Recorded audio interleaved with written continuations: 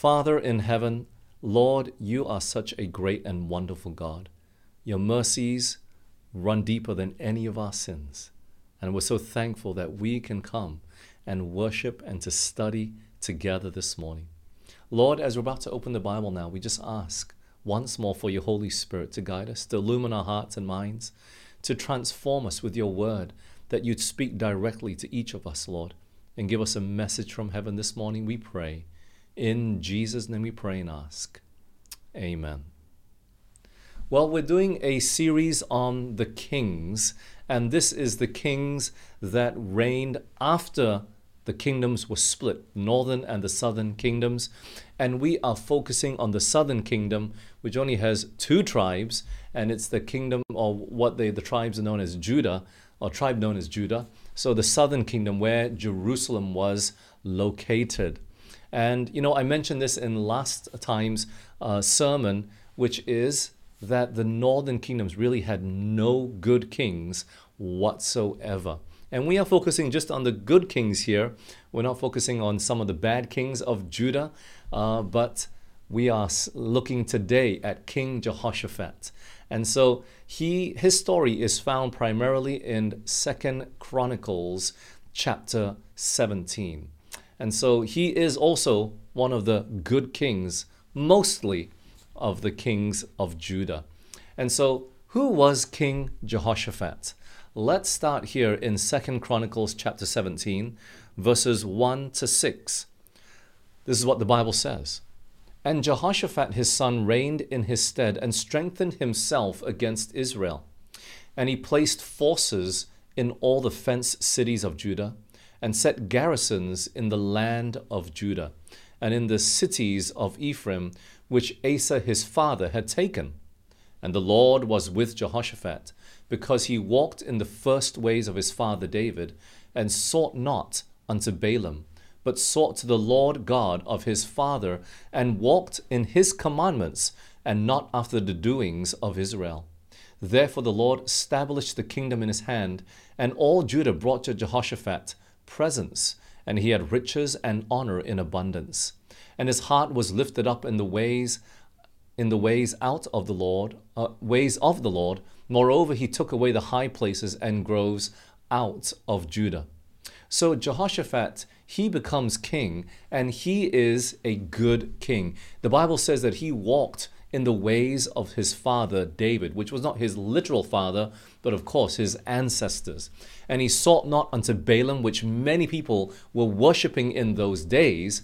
And he also walked in the commandments of God, and took away the high places, which was the places where people would worship Baal. So Jehoshaphat, good king, much good to say about him. God was with him. God had blessed him. Why? Because he was walking with God. But let's continue reading here in 2 Chronicles 17, now verses 7 to 9. Also in the third year of his reign, he sent to his princes, even to Ben-Hail and to Obadiah and to Zechariah and to Nethaneel and to Micaiah, to teach in the cities of Judah. And with them he sent Levites, even Shemaiah and Nethaniah and Zebediah and Asahel and Shemiramoth and Jehonathan and Adonijah and Tobijah and Tobadonijah, Levites, and with them Elishama and Jehoram, priests. And they taught in Judah, and had the book of the law of the Lord with them, and went about throughout all the cities of Judah, and taught the people. Don't mind all the names, difficult names to recite there in the Old Testament. But what we see here is that he took the book of the law. He had the book of the law, and with the priests and the Levites, he went out and taught the people. He magnified the law of God amongst the people. He uplifted the law of God high amongst this nation. And as a result, the word of God was magnified. God was lifted up, not just in knowledge, but especially in the hearts of the people.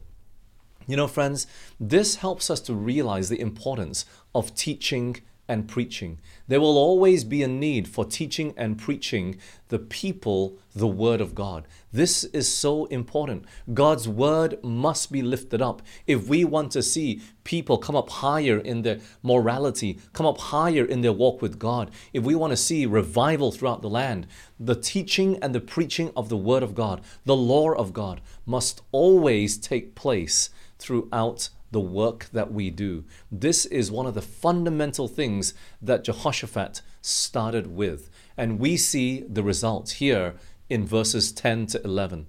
And the fear of the Lord fell upon all the kingdoms of the lands that were round about Judah, so that they made no war against Jehoshaphat. Also, some of the Philistines brought Jehoshaphat presents and tribute silver, and the Arabians brought him flocks, 7,700 rams, and 7,700 he-goats. So we don't only see revival taking place throughout the land of Judah and wherever the law of God was lifted up, but the Bible also says that the fear of the Lord also fell on all the kingdoms around them. All of this because the law of God was lifted up, and as a result, Judah had peace. The Philistines and the Arabians, which were not the people of God, they even brought gifts and presents. They didn't even need to fight. Do you see that? God was, in a sense, fighting for them and prospering them and bringing fear upon all the nations all around them. People were coming to know about God because the knowledge of God and His law was being uplifted in the land. Now, where was it being magnified? This wasn't evangelism. They weren't going uplifting the law of God to the Philistines and to the Arabians. No, the law of God was being lifted up in the land of Judah again, in the hearts of God's people. And as a result, God could work for them. Do you see that? As a result, God would do wonderful miracles and works amongst them, as we'll see in a minute. So, sometimes we think, we got to go do evangelism. We got to go and minister and witness to the people. But friends, there is such a great importance of still uplifting the law of God amongst God's people. There is still a great importance of uplifting the law of God amongst the Christians within the church. There's much work to do within the church before sometimes we even think about stepping out to witness to the Philistine or to the Arabian. Do you see that, friends? So revival, the work within the church, is still really important. And God was prospering Jehoshaphat. God was blessing him, and God was blessing the nation of Judah, or the two tribes that composed of Judah. But yet Jehoshaphat would not sit around idle, doing nothing, because God was blessing him. Look at what he did. Whilst the fear of God was upon all the nations around about, and whilst he had peace, look at what he did. 2 Chronicles chapter 17, verses 12 and 13. And Jehoshaphat waxed great exceedingly, and he built in Judah castles and cities of store. And he had much business in the cities of Judah, and the men of war, mighty men of valor, were in Jerusalem. Do you see what he would do there? The Bible says that he would go and build the castles and the storehouses. He would train men of war. He was still preparing for battle, even in times of peace. He did not take for granted the fact that God was with him and that he just didn't have to do anything. No, he continued to prepare. He continued to do his part in building up his army in case one day some other surrounding nations would come and attack him. He does his part as God does his. However, we come to 2 Chronicles chapter 18, and we find that Jehoshaphat, he joins himself to King Ahab, and King Ahab is the king of the northern kingdom, the king of Israel, at this time. And they were, brothers and sisters. They were cousins, right? This were of the same family and tribe. But you see, King Ahab, he's infamous. He's famous for all the wrong reasons. Ahab is one of the most wicked kings in the history of all the kings. His wife, Jezebel, would turn him away from the worship of the true Jehovah God, and he would turn him to worship Baal. And so while he reigns, of course, the prophet Elijah is alive at this time, and he is one of the most famous prophets in all the Bible. But anyways, in 2 Chronicles chapter 18, we read about this story. And we're not going to go through chapter 18. Please take the time to go and read the story there. It's quite an interesting story about Jehoshaphat and Ahab. But Jehoshaphat, he makes an unwise decision to ally himself with Ahab and go to war with him against his armies.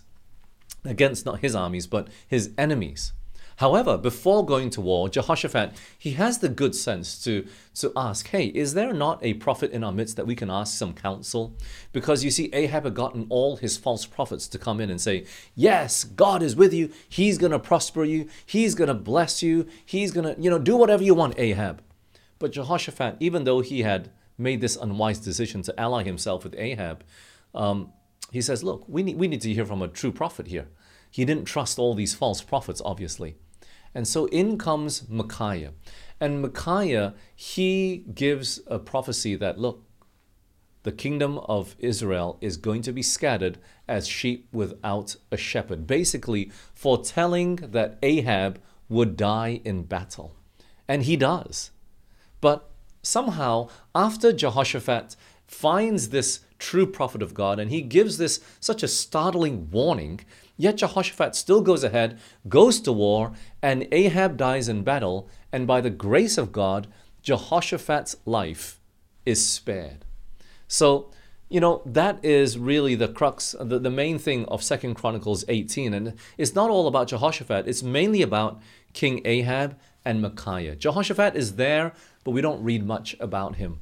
But nonetheless, we see that Jehoshaphat made a bad decision in allying himself with Ahab. And then we pick it up in 2 Chronicles chapter 19. Look at this, verses 1 through 3. And Jehoshaphat the king of Judah returned to his house in peace to Jerusalem. And Jehu the son of Hanani the seer went out to meet him and said to King Jehoshaphat, shouldest thou help the ungodly and love them that hate the Lord? Therefore is wrath upon thee from before the Lord. Nevertheless, there are good things found in thee, in that thou hast taken away the groves out of the land, and hast prepared thine heart to seek God. So God, he sends a prophet. He sends a prophet to give Jehoshaphat a warning. And in a sense, he excuses Jehoshaphat's wicked act of joining himself with this ungodly Ahab. But it was an unwise decision. And he's told that there would be wrath from God. There would be punishment. Friends, Jehoshaphat, he made an honest mistake. But because of the message from one of the prophets, Jehoshaphat realizes his relationship with God needed to be worked on. He needed to come back to God. He had to repent. He had to stabilize and work on his foundation even more.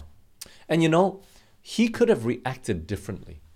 He could have reacted in a way where, how dare you?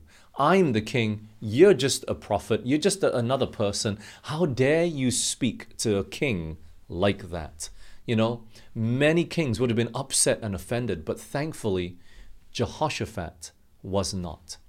Upon hearing this message from God through this man, Jehu, what does Jehoshaphat do? Look at this. 2 Chronicles 19 verse 4. And Jehoshaphat dwelt at Jerusalem, and he went out again through the people from Beersheba to Mount Ephraim, and brought them back unto the Lord God of their fathers.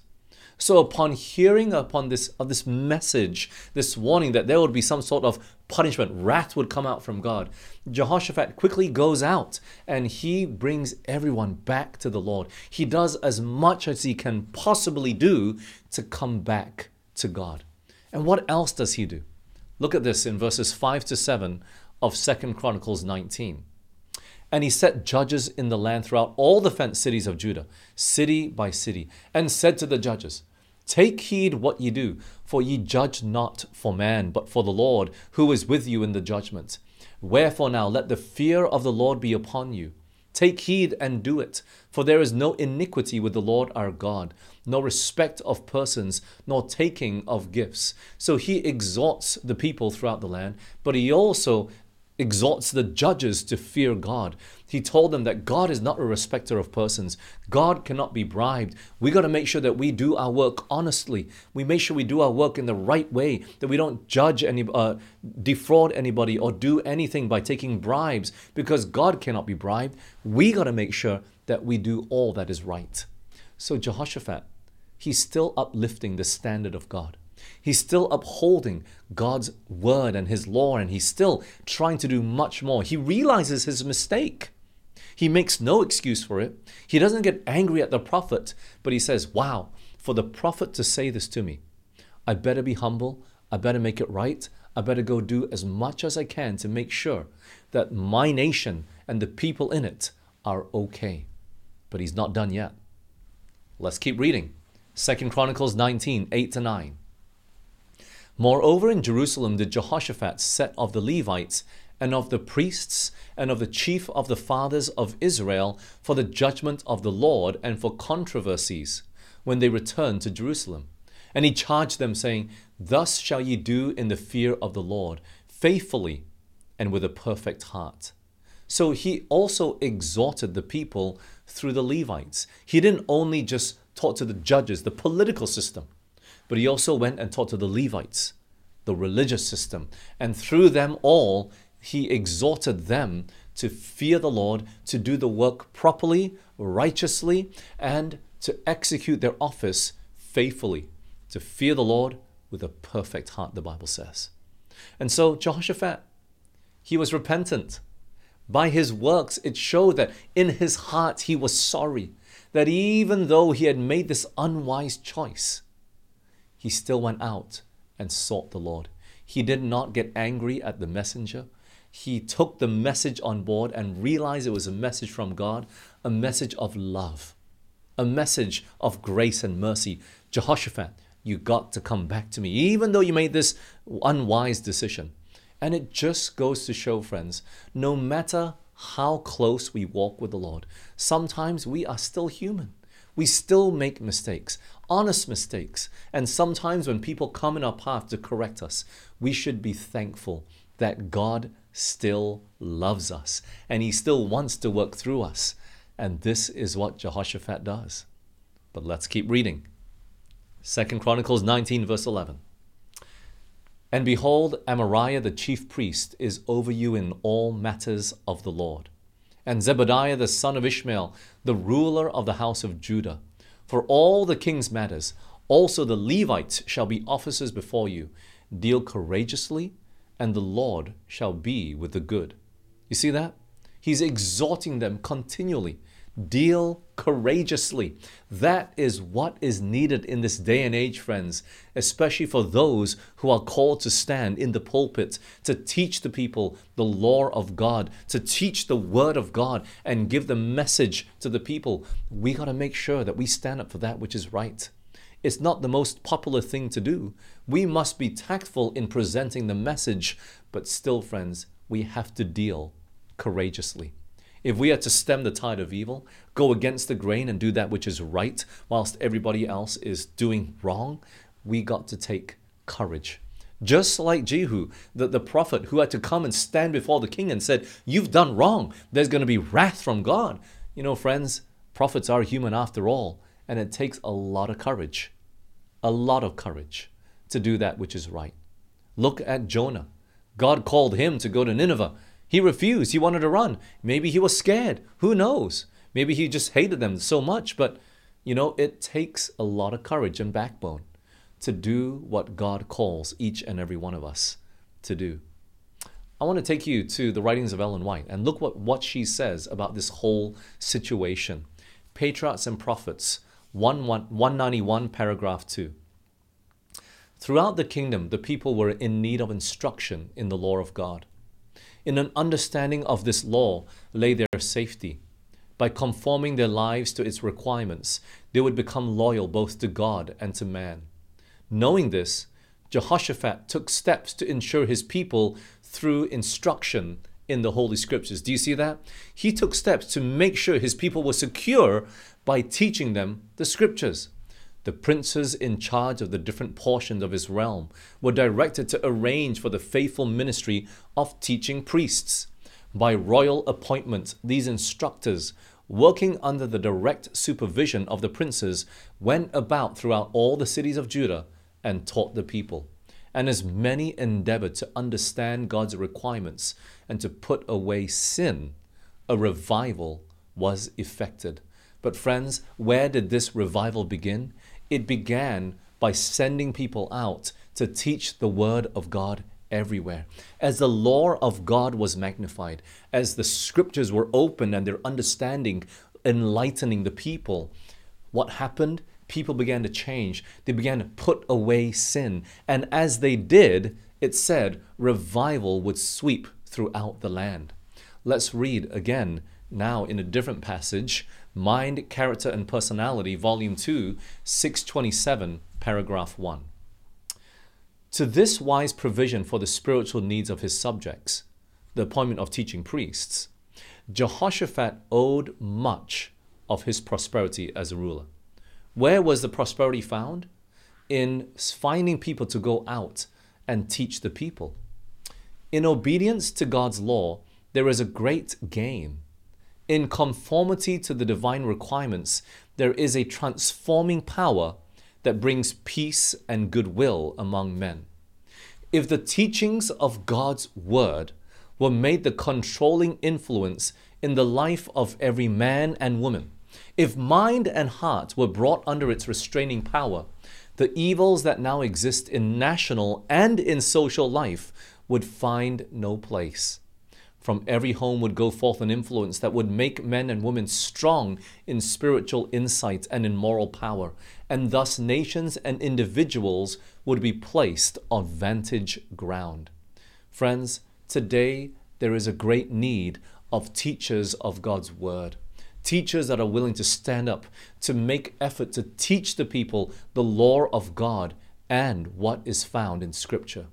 If we would see teachers multiply, we would see revival take place throughout the world on every level, from the home to the school, definitely in the church, but even at the national level in business and in politics. Every home would exert a powerful influence that would effect change all around us. Friends, this is our great need today. If God's law is to be exalted, to be lifted up high, if His word is to be that focus, God's cause requires more teachers. Not more ministries, but more teachers at the lay level. Somehow, in some way, when people become good at teaching, we try to just look at how we can form a ministry or do something to just get our name out there so we can teach more. No, friends, we need people who are willing to be humble, to work and to teach continually, not for the sake of any gain, but for the blessing that God's law and His word might be magnified. You know, the gospel going to the whole world that is being transported by angels in Revelation 14. It's swift, not because God is teleporting people around the world, like what He did with Philip, when he was asked to preach to this Ethiopian eunuch in the book of Acts. After the eunuch was baptized and they came up out of the water, he disappeared. Philip just disappeared. Why? God had taken him and thrown him to on some other part of the world. But no, friends, God is not going to do that in the last days. He needs more teachers. We need more teachers. God's cause needs more teachers. And it's not through the internet and boosting of videos. No, friends, God's work needs people. Human flesh and blood. People that are willing to stand up and teach and preach the word of God everywhere. And now, coming back to the story of Jehoshaphat, he had peace, but his peace would not last that long. Remember, God said there's going to be wrath that will come because of that unwise decision that you made. But look at what happens now. 2 Chronicles chapter 20, Verses 1 to 4. This is what happens. It came to pass also after this, that the children of Moab and the children of Ammon, and with them other beside the Ammonites, came against Jehoshaphat to battle. Then there came some that told Jehoshaphat, saying, There cometh a great multitude against thee from beyond the sea on this side Syria, and behold, they be in Hazazon-Tamar, which is En-gedi. And Jehoshaphat feared and set himself to do what? To seek the Lord, and proclaimed a fast throughout all Judah. And Judah gathered themselves together to ask help of the Lord. Even out of all the cities of Judah, they came to seek the Lord. What happened? The surrounding nations would come and attack him. They would come and fight. Did God allow it? Yes, for some reason. Somehow he allowed war to come upon them. At the beginning, the fear of the Lord kept all the enemies at bay. But somehow now, the Lord allowed all this to come upon them. But you know, Jehoshaphat, he was not afraid. When he heard this, he went to seek the Lord. And when the problem came, you know, he just ran back to the Lord, whom he had been walking with already. He didn't put his trust in the armies that had been building up and those mighty men of valor that he'd been training, you know, all these years. And he didn't put any trust in those walls that he'd been building and those castles. No, he came to ask God for help. And he could ask him for help because he knew God. And not only that, all the people rallied around him and prayed with him as well, and to seek God together with Jehoshaphat. Why? Because he had been preparing for this moment. He had been preparing for this time. The teaching priests and Levites and even the judges that empowered them, they were the ones that had been teaching the people. And when the crisis came, everybody was ready. You know, friends, when we don't make prayer a habit, when trouble comes, it just makes us panic. It makes us to run here and there. We go crazy. But not so with Jehoshaphat. Look at this. Conflict and Courage 2:17, paragraph 2. Jehoshaphat was a man of courage and valor. For years he had been strengthening his armies and his fortified cities. He was well prepared to meet almost any foe. Yet in this crisis, he put not his trust in the arm of flesh. Not by disciplined armies and fenced cities, but by a living faith in the God of Israel could he hope to gain the victory over these heathen who boasted of their power to humble Judah in the eyes of the nation. You know, we're told here that he had right to trust in his fenced cities, in his armies, but he didn't. He ran straight to God. He ran directly to God in prayer. And we read in 2 Chronicles chapter 20 from verse 5 to 12, that prayer. You can go back and read all about it. But look at what we continue to read in Conflict and Courage 2:17 now, paragraph 4. Look at this. With confidence, Jehoshaphat could say to the Lord, Our eyes are upon thee. For years he had taught the people to trust in the one who in past ages had so often interposed to save his chosen ones from utter destruction. And now, when the kingdom was in peril, Jehoshaphat did not stand alone. All Judah stood before the Lord with their little ones, their wives, and their children. Unitedly, they fasted and prayed. Unitedly, they besought the Lord to put their enemies to confusion, that the name of Jehovah might be glorified. Friends, this is the power of teaching people the law of God, of going out there and teaching people the word of God. Jehoshaphat, in the time of crisis, he did not stand alone. For years, he had been teaching the people to trust in the one who had interposed to save them before. And now when the crisis now came upon them, because of their trust that they already had, none of them had to panic. They were okay. They could walk with God. They were fine. And they had their trust fully in Him alone. They prayed unitedly. They fasted unitedly. They sought the Lord unitedly. And the Lord worked mightily for them as well. But we keep reading. In Conflict and Courage 2:17, now paragraph 5. God was the strength of Judah in this crisis. And he is the strength of his people today. When? Today. We are not to trust in princes or to set men in the place of God. We are to remember that human beings are fallible and erring, and that he who has all power is our strong tower of defense. In every emergency, we are to feel that the battle is his. His resources are limitless, and apparent impossibilities will make the victory all the greater. You see, friends, the battle is not ours to fight. Sometimes we think the trial comes upon me. It's my problem. It's my battle. I have to do something. But if we've learned to trust in God, if we've learned to spend time with the Lord, if we have made him our trust and our all-sufficiency, we have nothing to worry about. And so look at what Jehoshaphat hears from God. Look at what God says to him and communicates with him in answer to his prayer. Now God comes in 2 Chronicles chapter 20 and verse 17. Look at what he says. You shall not need to fight this battle. Set yourselves, stand ye still, and see the salvation of the Lord with you, O Judah and Jerusalem. Fear not, nor be dismayed. Tomorrow go out against them, for the Lord will be with you. Do you see what God says there? He says what? Stand still. Stop running around. You're not going to need to fight. And you see, friends, if we have done all that we can to prepare for a coming crisis, when that coming crisis comes, and we've done all that we need to do, we can stand still. We can be calm. But when we know that we've not done our very best, when we know that we've left things to the last minute, that's where we're found running around doing this and doing that and preparing this and preparing that. But in the time of crisis, when Jehoshaphat knew, I've done all that I can, God, he could rest. When God says, stand still, he knew that he could, because he had done his very best in times of peace.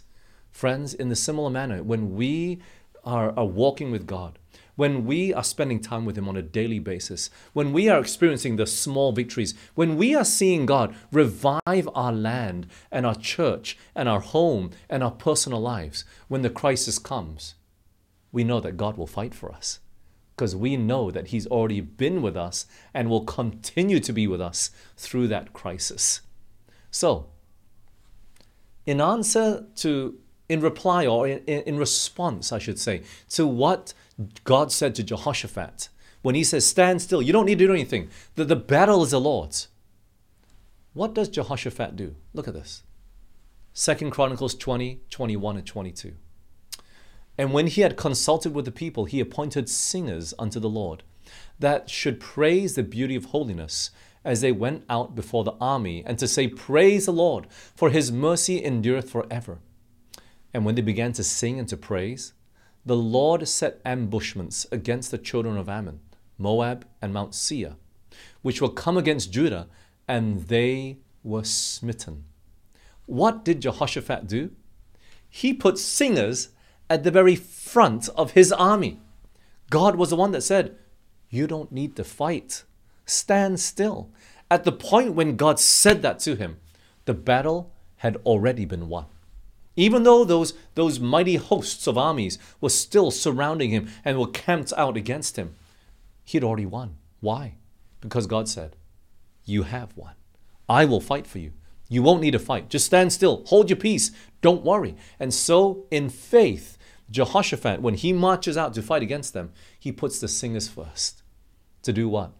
To praise God. And friends, that's what we ought to do.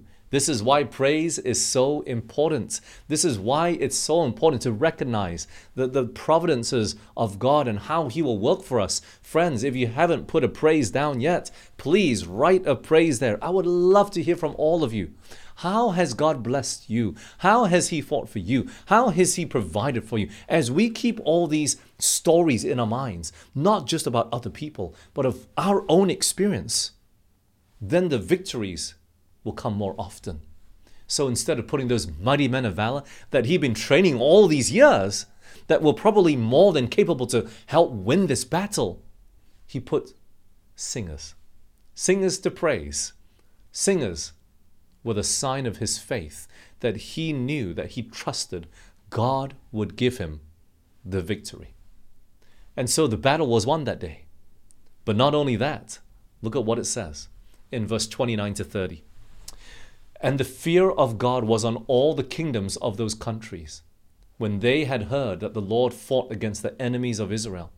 So the realm of Jehoshaphat was quiet, for his God gave him rest round about.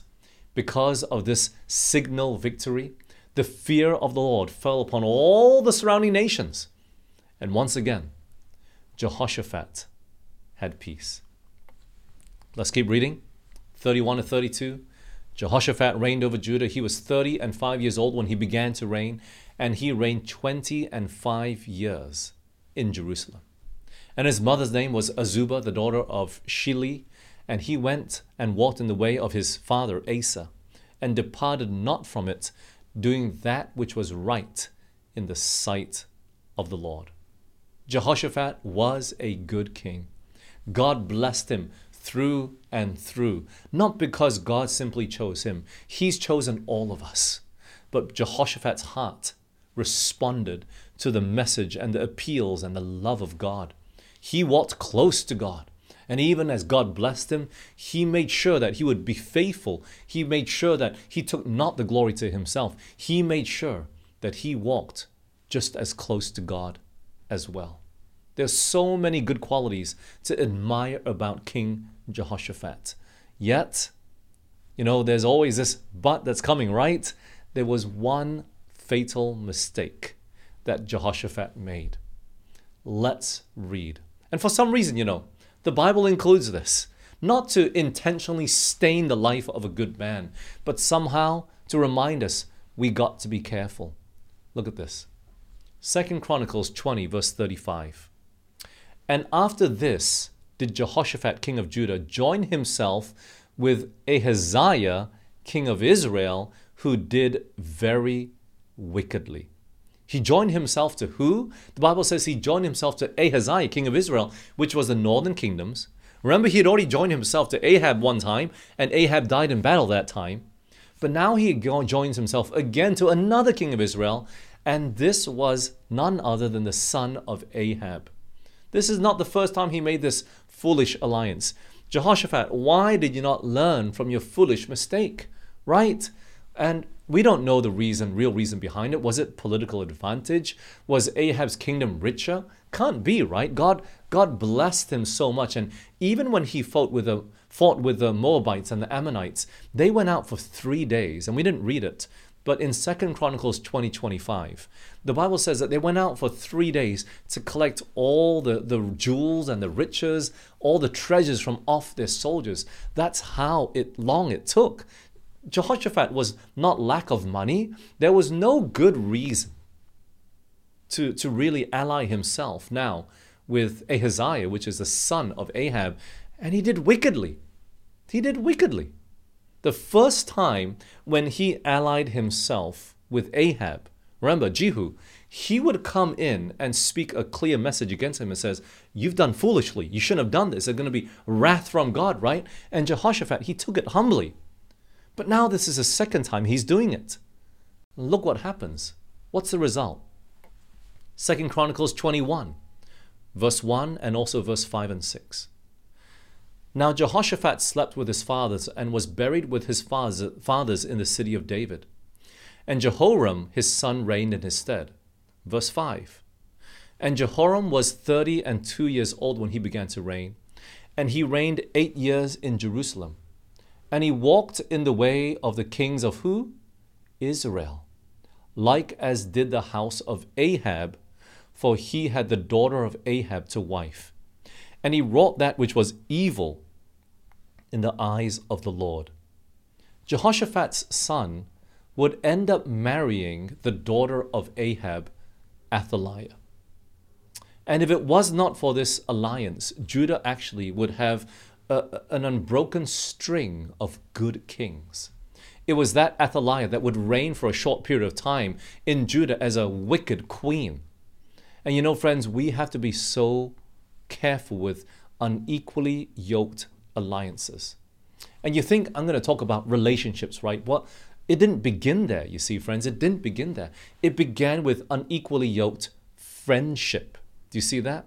It began with unequally yoked friendship. All Jehoshaphat did was go down and maybe make friends with Ahab and then his son and all of these things, right? But it seemed like Ahab and Jehoshaphat hung out too much, to the fact that Jehoshaphat ended up befriending the son as well, Ahaziah. You know, it's so important, friends, that we choose our friends wisely. Maybe he was just tired. Look, I'm tired of having no friends, and the only one that understands me is that of a king. Not necessary, friends. You don't have to find rich friends of the same stature just because you're at that level. You got to find good friends no matter the social status, no matter how much money they have in their bank account, no matter how they live. Friends, you got to find people that are good in character. And this is what Jehoshaphat failed to do. My dear brothers and sisters, if you want your children to stay in church, you will need to hang around people more in church as well.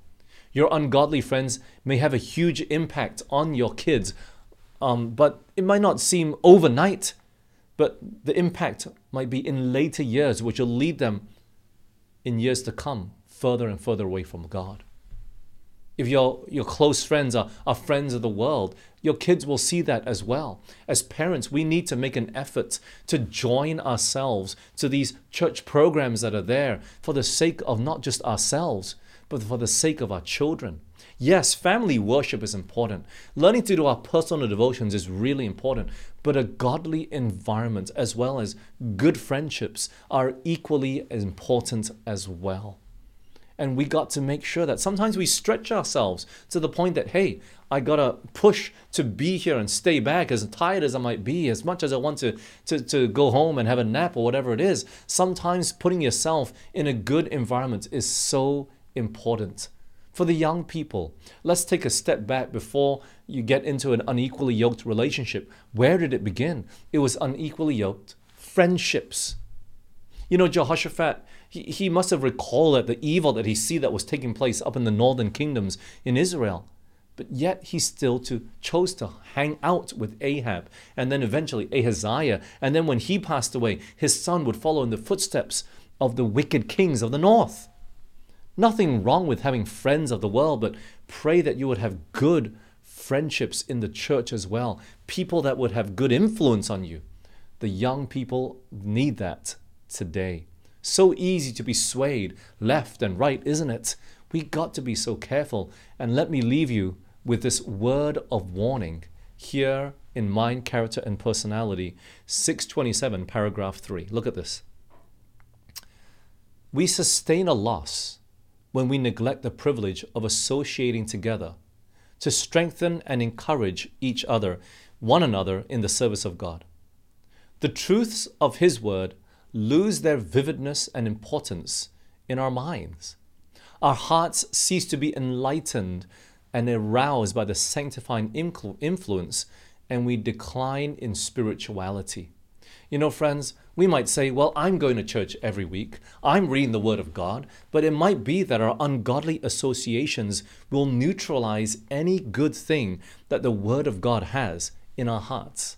We have to be so careful who we choose as our associates, those that we choose to spend time with. Why? Their influence will eventually rub off on us, whether we realize it or not. We must be so careful. And I'm not saying that people out there are just on purpose outrightly wicked, but the devil will push us into directions that we are not aware of, and we just must be careful whom we choose as friends, as close friends. Let's not be like the Jews who built walls and says, I'm not going to associate with any bad person out there whatsoever. No, friends. We got to be open and witness to the world and be a friend to everybody, as Jesus was a friend to sinners. But He held His standard high. He chose his inner circle. Of the 12, there was Peter, James, and John. He chose his associates, his friends, whom he chose to hang out with Lazarus and Martha and Mary. He was careful in the surroundings of which he chose his friends. And so, brothers and sisters, we got to be careful in that way as well. I wouldn't say that Jehoshaphat sinned, but he made a fatal mistake that would affect his children and the kingdom of Judah for many, many, many years. And if it was not for this decision, Judah would have had that unbroken string, unbroken chain of good and godly kings. But it was because of this, it would plunge the whole nation into idolatry again. So friends, let's make sure we stick close to God. But let's make sure that we choose to hang out with people that we know love God, that will be a good influence. And though we make mistakes, we'll come back and we'll ask God to forgive us. That we put our friendships in the proper perspective with who we choose to hang out with today as well. May God help us to choose these good and godly influences in our life. May we make wise choices today. May God help us to that end, that we be willing, yes, to adjust our friendships for the sake of our salvation and the salvation of our husbands or wives or our family, our children, that they may also be influenced in a good and godly way as well. Let us pray. Father in heaven, Lord, we thank you so much for the example that Jehoshaphat set for us, that he chose to walk with you, chose to walk closely with you, to be faithful to you, to uplift your word and your law, not just in his home, but to a whole nation. We saw that good influence, but yet it was largely neutralized by who he chose to befriend. Father, please help us to be wise in the choice of our friends. Help us, Lord, to know how that we can be that better influence, how we can know how to reach out to others, but also to choose associations that are good and healthy for each and every one of us. Please, Lord, guide us to that end. Lead us. And I pray that you fill us with your Spirit, that we might be faithful to you in these times. May your law and your word be exalted and written in our hearts this day. We pray in the name of Jesus, our Lord and Savior. Amen.